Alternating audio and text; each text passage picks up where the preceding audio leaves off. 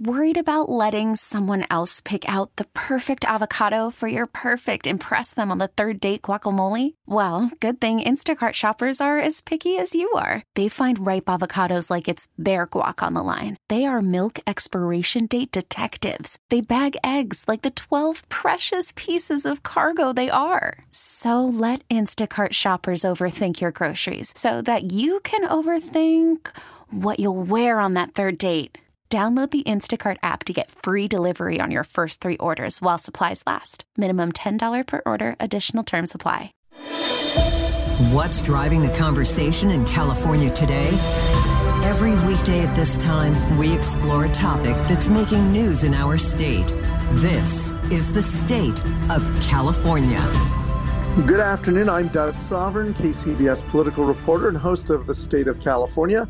Back from vacation. Great to be back on the radio with Patti Reising and Bret Burkhart. And we are happy to have you back. There is still a lot of fallout from last week's momentous decisions by the U.S. Supreme Court on affirmative action, gay rights, and student debt relief, with liberals blasting the high court while conservatives cheer it. The court continues to move to the right ideologically, even though it did deliver some more moderate opinions in the closing weeks of this term.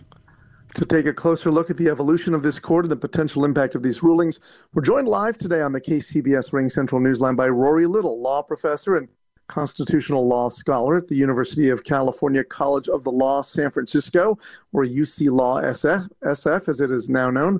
Before practicing law and going into teaching, Rory clerked at the Supreme Court. Thank you so much for being with us once again. So, Rory, some of the conservatives did side with the liberals on a couple of important rulings earlier in June, but at the end of the term last week, it was a full-bore victory for the conservatives in the Colorado gay rights case, overturning President Biden's student loan relief, and of course on ending affirmative action in college admissions. How would you characterize this term overall? Well, it's hard to say overall until you really get a chance to read all 57 opinions. By the way, that's the lowest number they've had in a century. The numbers keep going down every year. Some outlets are saying, the Chief Justice has now asserted a firm hold on the reins of the court. I don't think that's right at all. I think it's a court which kind of like a coach that's out of control. And this guy who's got the reins has got to constantly give them a lot of free rein to go do what they want to do, or he can't be part of the court. So he's agreeing to some decisions that I think he might not have agreed to, where he, more in control of the majority. It's a solid 6-3 against precedent in affirmative action. In the gay rights marriage website case, there's a religion case called Groff, which nobody is noting because it involves a Christian who doesn't want to work on Sundays, but they now endorsed a religious exception to Title VII very full-throatedly. It's a conservative, very conservative court being driven by the 3 Trump appointees, plus Justice Thomas and Alito. It really points to why elections matter, doesn't it? Boy, that is for sure. Trump got 2.5. He got 3 justices in about 4 years. It goes all the way back to the Nixon court. The last time anything like that ever happened was Richard Nixon, who got 4 justices in 3 years back in the early 70s. And that totally changed the direction of the court. It took them a decade to recover from that.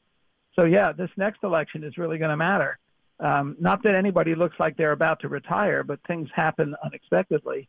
And the next president is very likely to get an appointment or two. Do you think the conservative justices, especially the most conservative ones, Samuel Alito and Clarence Thomas, believe that they are being apolitical? Well, that's a good question. I don't know what they believe. I mean, you can't put yourself into the head of another person, but I think that they think they're doing the right thing. And that they're following the Constitution as it directs them to go. But a lot of those theories have been sort of way outside of the mainstream for not just the last 5 years, but the last 50 years. And then you add the abortion decision from last term. They are deciding cases in a direction that certainly is in sync with a very conservative ideology. How concerned are you about, the perceived legitimacy of this court, the widening schism between those 3 liberals and the rest of the justices? Polling shows, a strong majority of Americans disagree with many of these landmark opinions from the conservative majority. Well, you're absolutely right that, this is a real blow to the stability of the court and to any concept of stability of the rule of law. You add to this, the ethics accusations that have been made, and some of these are not just accusations, they are facts. Now, whether you call those facts to be unethical or not, it may be in your own opinion. But when you add this ethical problem the court seems to have to its conservative majority and its willingness to overrule precedent, the average person is looking at this and thinking, well, it is just politics.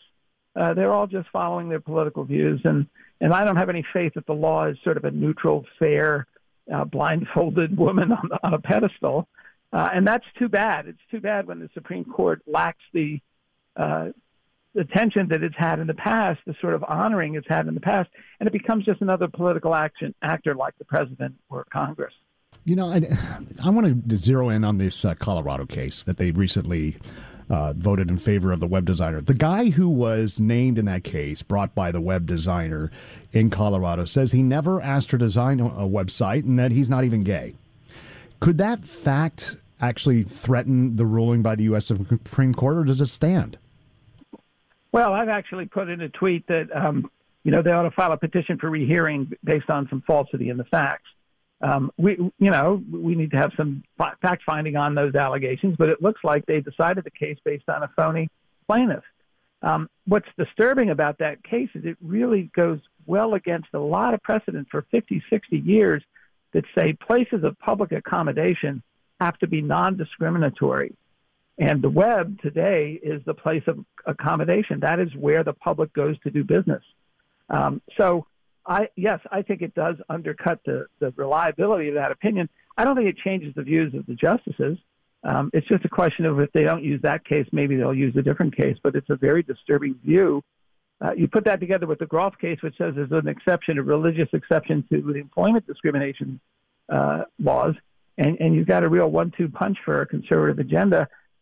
And it's too bad. I mean, I wish we didn't talk about it in these terms of political and liberal and the ideological agenda. I wish we could say, well, it's a balanced court and a moderate court. And they did do a few things that were moderate. They preserved Title II of the Voting Rights Act.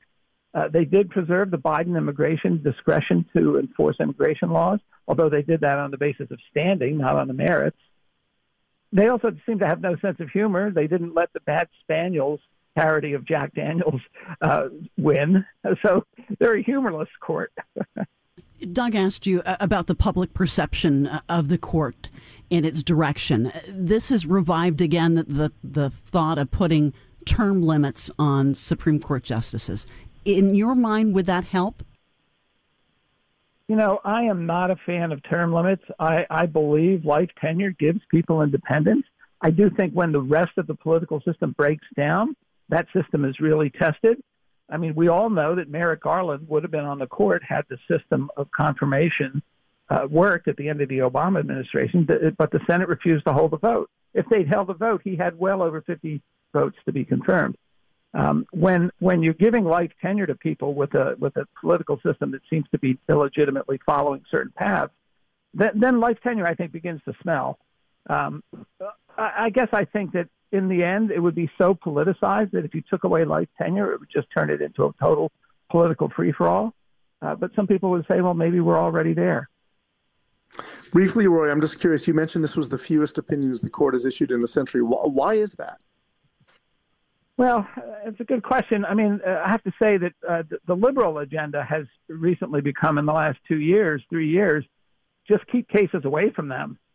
Don't file for cert in bad cases. If a case is bad, let it just sit in the lower courts and don't take it up because you don't know what damage will be done. So there's been that. I think the Chief Justice also wants to do less cases and try to do them better. I'm not sure that he succeeded in that view. I think maybe they can't really agree. They say it takes 4 justices to grant review, but it really should take 5. In other words, don't grant unless you think you're going to win. And I think they're not sure enough when they're going to win. But it is a remarkably low number of cases. When I was clerking, we did 150 cases in 1984. I don't think the quality was much worse.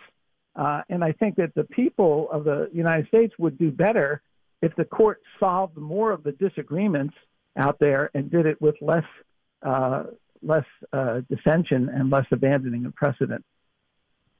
All right. Well, thanks a lot, Rory. And then, of course, we'll have another high-profile term next year from the Supreme Court. Thanks, UC Law SF Professor Rory Little. You can hear the State of California every weekday at 3:30 p.m. It's also available on the Odyssey app.